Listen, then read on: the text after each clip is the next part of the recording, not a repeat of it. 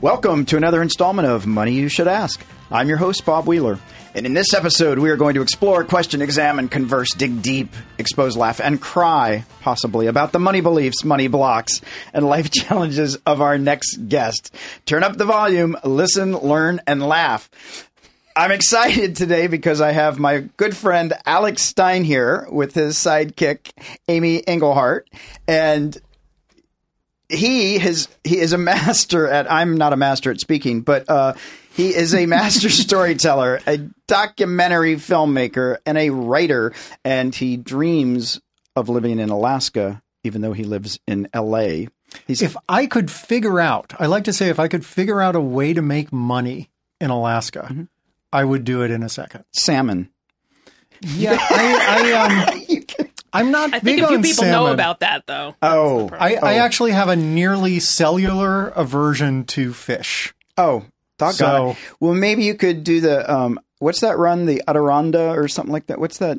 The Iditarod? Iditarod. I told you, I don't know how to speak English. But that thing with lots of puppies that you know. Yeah. Strange you should mention that because 8 months ago, I made a movie about the Iditarod. And I have been the co-host of the world's most popular Iditarod podcast, which is kind of like being the world's smallest giant in some ways. How many podcasts there are on this race? Like there actually are a couple dozen. Wow. Okay. And so my friend that I co-host the podcast with said, it's crazy that you've done all of this stuff with the sport and you've never actually driven dogs. So come up to my kennel and you can drive dogs. And I said, sure. And then I got up there and it was a beautiful day. It was 10 degrees below zero, but it was sunny.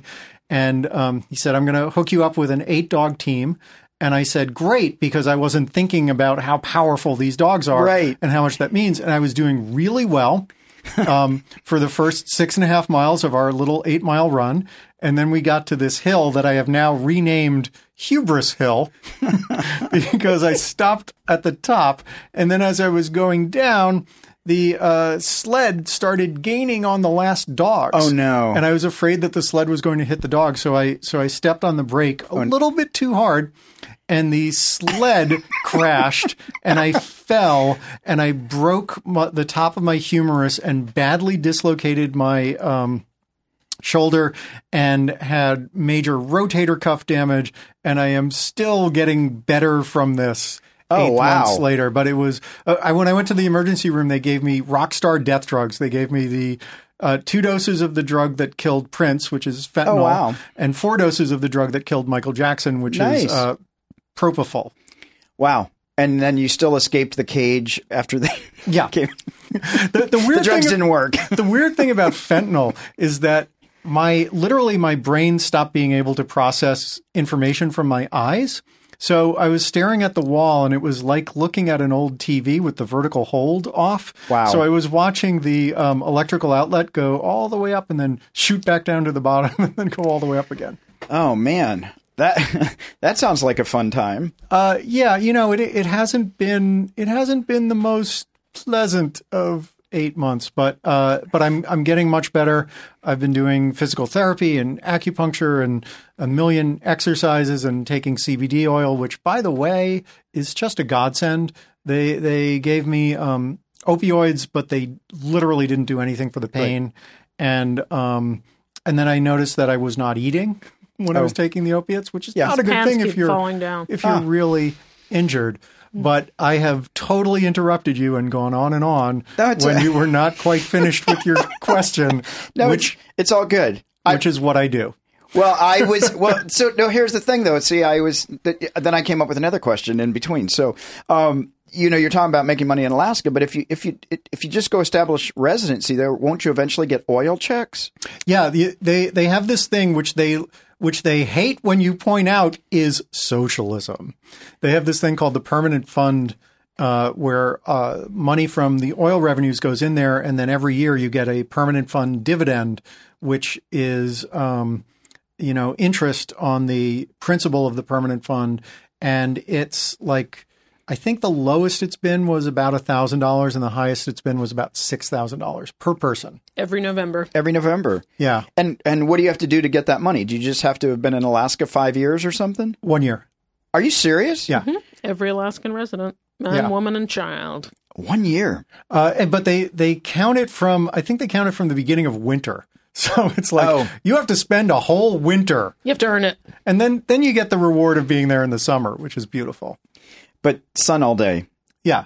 And all night. Yeah, essentially, even in Anchorage, which is not technically above the Arctic Circle, but it's there's so much ambient light even after the sun has technically gone down that it's basically light 24 hours. It's super cool. It's super. Yeah. Wow. I've always wanted to go there. I've never wanted to live there, but I would like to go there. That might be good.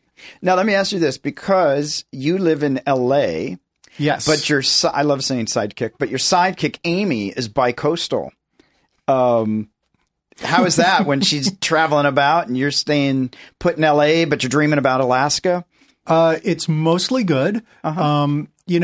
This is much easier to do now than it was in the past because we have cell phones and basically there's no such thing as long distance anymore. Right. And we have Skype and Google Hangouts and, it's we don't have FaceTime because we're not Apple people. Oh. We're not iPhone people. Oh, no. I'm sorry. And you're artists and you're not iPhone people? It's because we're starving artists. We can't afford the iPhone. I love that.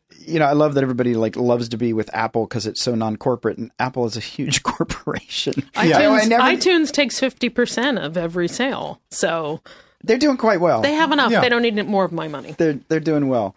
So we talked a little bit earlier on Amy's podcast about budget. Amy? Oh yeah. I'm sorry. Oh yeah, her. Yeah, I know. Now she's going to kick you. Yeah. No, it's all about love. Now I kind of deserve it. You do. But so how do you make it work in terms of budgeting, or how do you keep it fresh? Amy was sort of saying about making each other laugh in between podcasts. I think actually making each other laugh is a huge thing. It is one of the most important things in the world. I would say. Does that keep you from crying? Sometimes.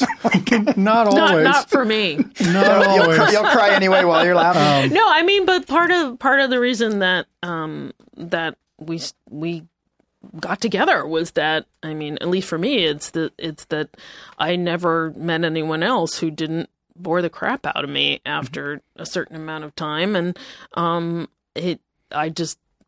we also agree on a lot of major issues. So that makes it easier. But for me, I can't imagine. Alex is just so funny and sees things in much the same way I do. He's very literate, and but oh my God, he's such a goofball, and that is so important. And for someone I know like me, who's the eternal childlike person, we didn't have kids. I'm determined to be the kid my whole life. Oh, that makes sense. That's good. So and I think Alex is very much the same way. Is we're just people who. We're going to be goofy. We're going to be ridiculous, but we can turn on a dime and be incredibly serious too. Right. But we also both are very much outside the box thinkers. Right. And, to the point where sometimes we see people who are inside the box thinkers and we're like, wait, what? What are you doing in the box? Why are you there? Get there? out of the box! For God's sakes, the box is evil. It's evil. Nice box. And of course now it's even more absurd because we have cats and our cats love boxes, and I believe the cats think that they are invisible when they're in the box. They probably do. Because they do things that you would never do if you thought someone could see you. Exactly. But that's the joy of cats. They live their own lives. Yeah. Regardless. Which is, we probably should learn from them, right? Yes. They just do it. They're not, dogs are like me. Cats are like, maybe. Yeah. But in terms of budgeting and stuff, we have mostly simple lives. We're not extravagant about very much at all. And, so, it's pretty it's pretty much that there's a set amount, there's a set nut kind of each month. What about a major purchase? Like if you decided you needed to have a big flat screen TV or a new refrigerator, like how do you both just agree, or do you make her laugh and she agrees? Do you, how does that get negotiated? We just talk about it and say, this is what I need, or this is what I think we need. Yeah. And, usually my tendency is that I will tend to put these things off, and sometimes Amy will be like, what are you doing? You need that. Just get it. and then I will. And like this is going to sound pathetic, but how everyone in the world has had flat screen TVs for like whatever, 10 years or something, 15 years. We got one like 3 years ago. Yeah. We finally got rid of our big cathode ray tube or whatever it is, ray tube television. And it was like, oh, this is really nice. We should have done this a long time ago. But we didn't care. I mean, we still have a broken VCR sitting in our living room. Right. It's just so not a... Right. No, I totally get it. I mean, now when you get what you want, or you say, I want it, let's just get it. Mm-hmm. And where, Alex, does it, for you, where like I'm super frugal, but like where does that conservative part come from, or that place that like I should wait and wait? I think my parents were very, very conservative, are very conservative in terms of money. And at the same time, when I was growing up, my parents were always very big on the idea of, oh, money is not the most important thing. You shouldn't play the game of life because it's all about getting money, and that's wrong. And, my dad moved when I was like 10 or 11 because he was tired of being in a place where everyone was completely focused on money. So there was a little bit of a mixed message in that, because on the one hand, I was always being told money is not that important, but then it also very clearly was important. Right. And when there were problems about money, it was always sort of a big deal, even though I think they didn't want it to be a big deal. Right. And did your folks get excited when you went into the arts? I don't know that I would say excited. I think that they were very much in favor of me doing what I wanted to do and what would make me happy. But on the other hand, I still I don't think they really understand it. Right. And so I don't think they understand a lot of what my daily life is and what I do and how I earn money and that sort of thing. But on the other hand, you didn't really fully commit to making that your life until you moved to Los Angeles. I mean, you went to college, I'm sure you talked about it, but you didn't say this is what I'm going to do with my life until you got out here, correct? And that's why you moved here, correct? Right. So we met out here. Right. So. Yeah. And I'm trying to remember, something happened and then you... Something happened. Something happened. Dun, dun, dun. And then you made a life choice. What happened? I don't know that there was anything. I had been planning to do this for like a year. And so I was working a day job in tech, and I was saving up a ton of money. Mm-hmm. And I just decided that I was going to come out here and write. And I thought, I'll be out here for like 2 years and then I'll leave. And go back to New York. And not New York, but, somewhere. Maybe Seattle or something. Something. Yeah. Not Alaska? No, he was in Boston at the time. He hadn't been to Alaska. Yeah. Okay. It's funny. We actually lived, not at the same time, but we lived in Boston a year apart, like a block away from each other. Very strange. Oh, wow. And we went there once to pick up something that Amy had left in this house where she used to live. And we got to the house and I was like, oh, you see that house right there? That's where I lived. It's very weird. Wow. Mm. That's cool. That's cool.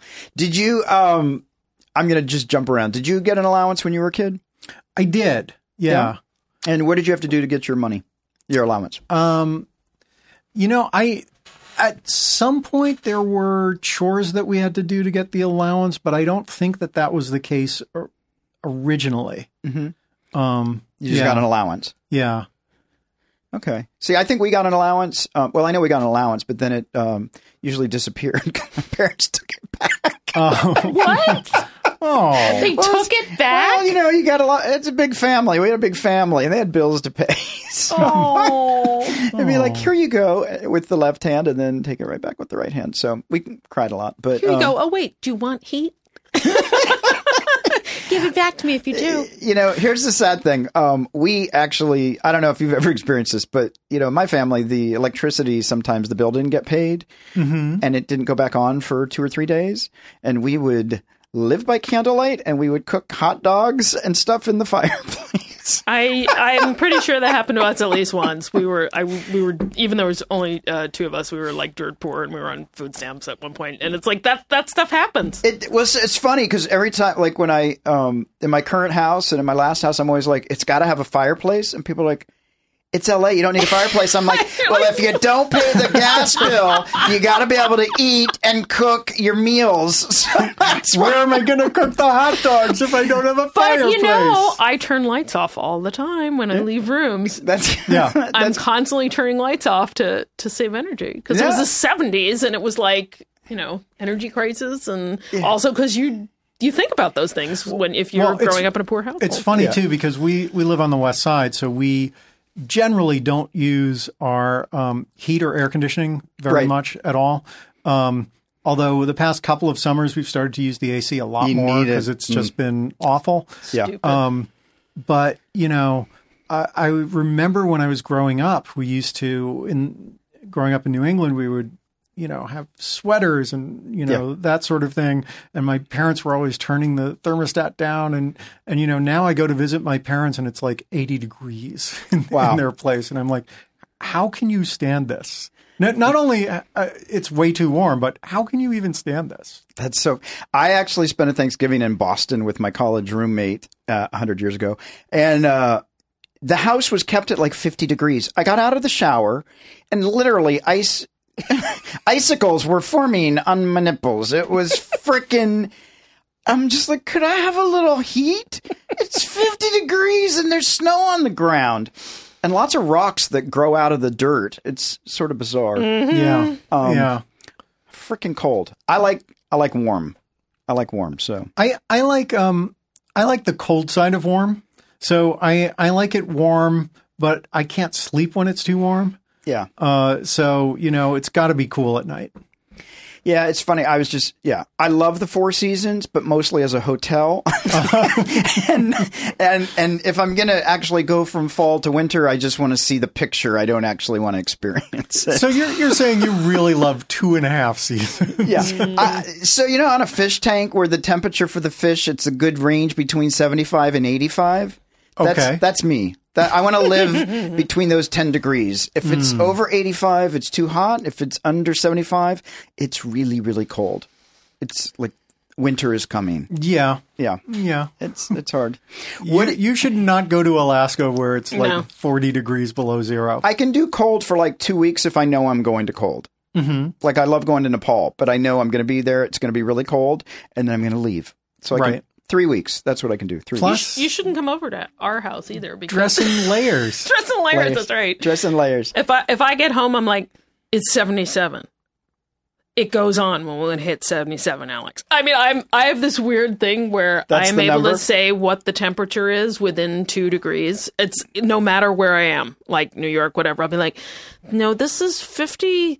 This is 55. The wind is making you think it's in the 40s, but this is actually, I can't tell you how this is. So I get home and I'm like, I've been hiking or something. Like, no. I know it's 77. I'd go up and it's like 77 or 78. And I'm like, turn it on. And it's so weird how relative that is. Cause I remember being in McGrath, Alaska, and during the day it was like 15 degrees below zero, but it was sunny. So it felt warm. Sure.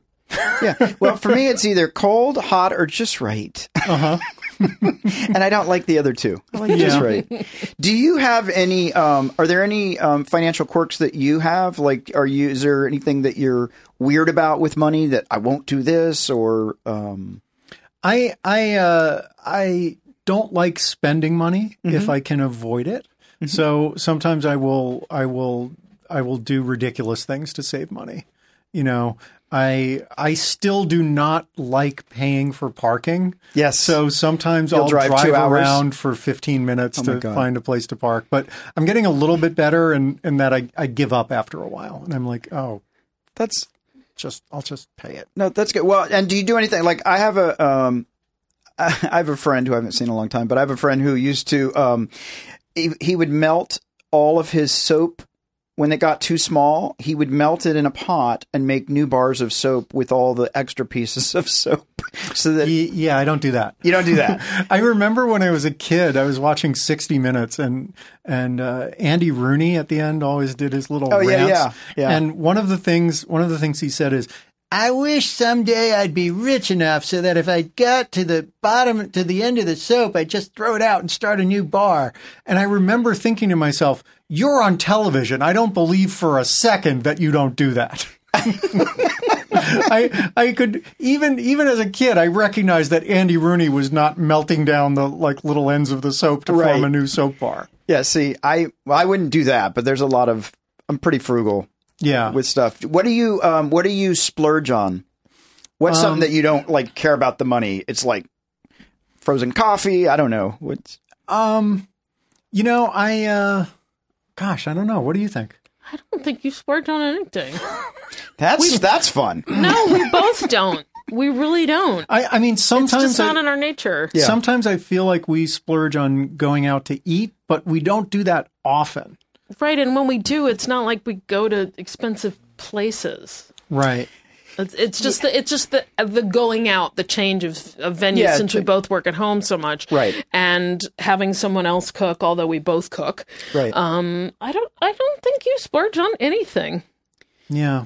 No, that helps keep money in the bank. Because I have a lot of clients, LA clients who have beautiful kitchens, but don't actually cook in them. I know people are like, I just renovated my kitchen, $100,000. Maybe one day I'll learn how to cook. But it looks good and presents well. But I have a lot of clients that eat out 5-6 nights a week, and they eat out for lunch. They maybe make 2 meals at home, which it's really hard. Right, and you open up their freezer, and the only thing in it is a really, really good bottle of vodka. Right. Well, in New York, that's really hard too because it's such a pain in the ass. And once you're out, you want to stay out. If you set up your day in New York, right? Because you're dealing with public transportation, right? Or and it's very hard to not just go to Starbucks or not just go to blah blah blah. Right. I know when I'm in New York, even for a week, I buy groceries because then I'll feel guilty if I don't eat them. Right. And I force myself to not eat every meal out because you can't walk out of the door in New York without spending $20. Right. But it's crazy and it feels like a treat though when we do go out and we try and force ourselves not to, just because that really will eat away, literally. Yeah. At your money. And again, but this goes back to life choices. You know, it's that we know that this is how it is, and I'm happy to stay at home and cook for Alex, and that's actually something we do too. You had asked about how things go back and forth between us, and it's like if Alex is working a lot and I'm not working a lot, I'm probably going to cook a lot of dinner. Okay. It's like I want to make his life easier if I can, because he's banging his head against a wall, and trying to, and it either is happening or isn't happening. I find that how hard you look for work has nothing to do with the relationship of how often you get work. Right. And in this business. So, I think we just try and be respectful of that too, and try and make life easier for the other person if they're the person pulling the wagon at the time. Right. Yeah. And, it's interesting because people talk a lot about manifesting and the secret and how you can make these things appear. And while I don't believe that, I also do believe it. Right. In that, when you are more open to these opportunities, they tend to show up, or maybe you're just more aware of them. Yeah. I think the whole thing about just wishing it to be true and I'm going to sleep and the Mercedes will show up under my pillow. I don't believe that, because I think you still have to do the work. And that's where I think some people think, oh, if I just think about it, it comes. No, I think you do need to open your mind to the possibilities, and you have to show up and do the work. Right. Right. Because luck is really being aware of opportunity for the most part, right? Except for a lottery ticket. Or being born into it. Which I was not. Thank you, Mom and Dad. Neither were we. So we all picked the wrong parents. I know. Totally I did because it was a choice. But pick the right pets. Yeah, that's important. Yeah. That's important. Well, those are actual choices.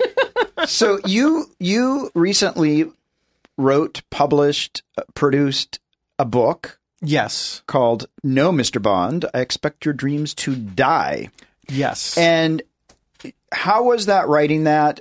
Did you feel like you had support from your sidekick, Amy? Did you how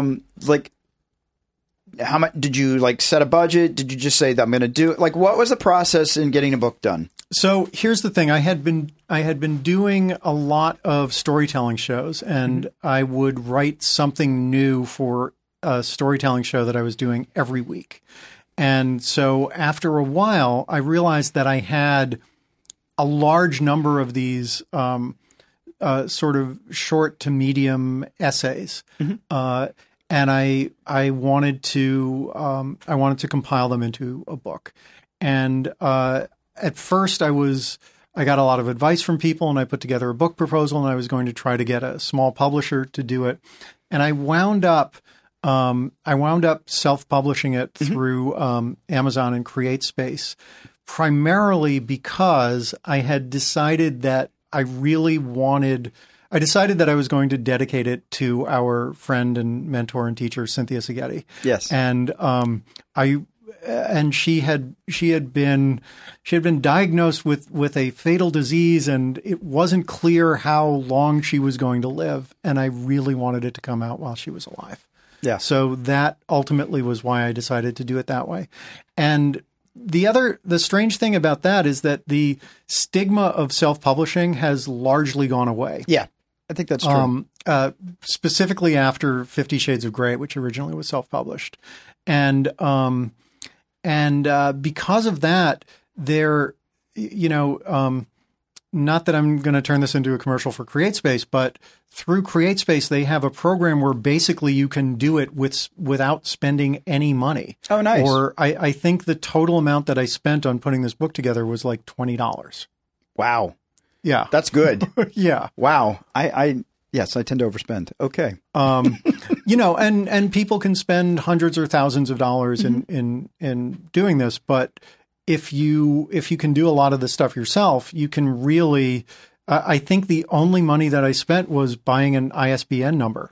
Wow. Which I'm not even sure why I did, but I thought, if it's only $20, I should just do it. You should just do it. Yeah. It's splurge, as Amy would say. I splurge on that. And sometimes when I go out to work in the middle of the day, because I like to have a change of scenery, I'll go to McDonald's and I'll splurge on getting the $1 soda at McDonald's. And in my mind, Crazy. It's like, should I really be spending $1 for a soda? It's a lot of money. It's $1. But you can get refills. You can. That's true. Do you save the cup and go back for another visit? No. I actually consider that wrong. And I had this guy. I was in McDonald's the other day, and this guy came in, and he was yelled at for reusing a cup, and he was like, "But it says free refills." And I was thinking to myself, but not for the rest of your life. But it doesn't actually say for 24 hours, and it doesn't say while in the restaurant. You guys. I'm just saying. Well, let me ask you this, because we're about at the end. Is there, if you were to look back at your life, what would you tell a younger version of yourself in this moment? Everything will be okay. I like that. Don't worry about so much of the stuff. Things will fall into place. And, like I said, I don't believe in The Secret, but I do believe that things will fall into place. I like that. And like you said, you still have to do the work. You still got to do the work. But don't beat yourself up while you're doing it, and allow yourself just to do it. I love that, because I worry about everything. I'm a bit of a worrywart. Where can people find you on social media? I know they can find your book on Amazon.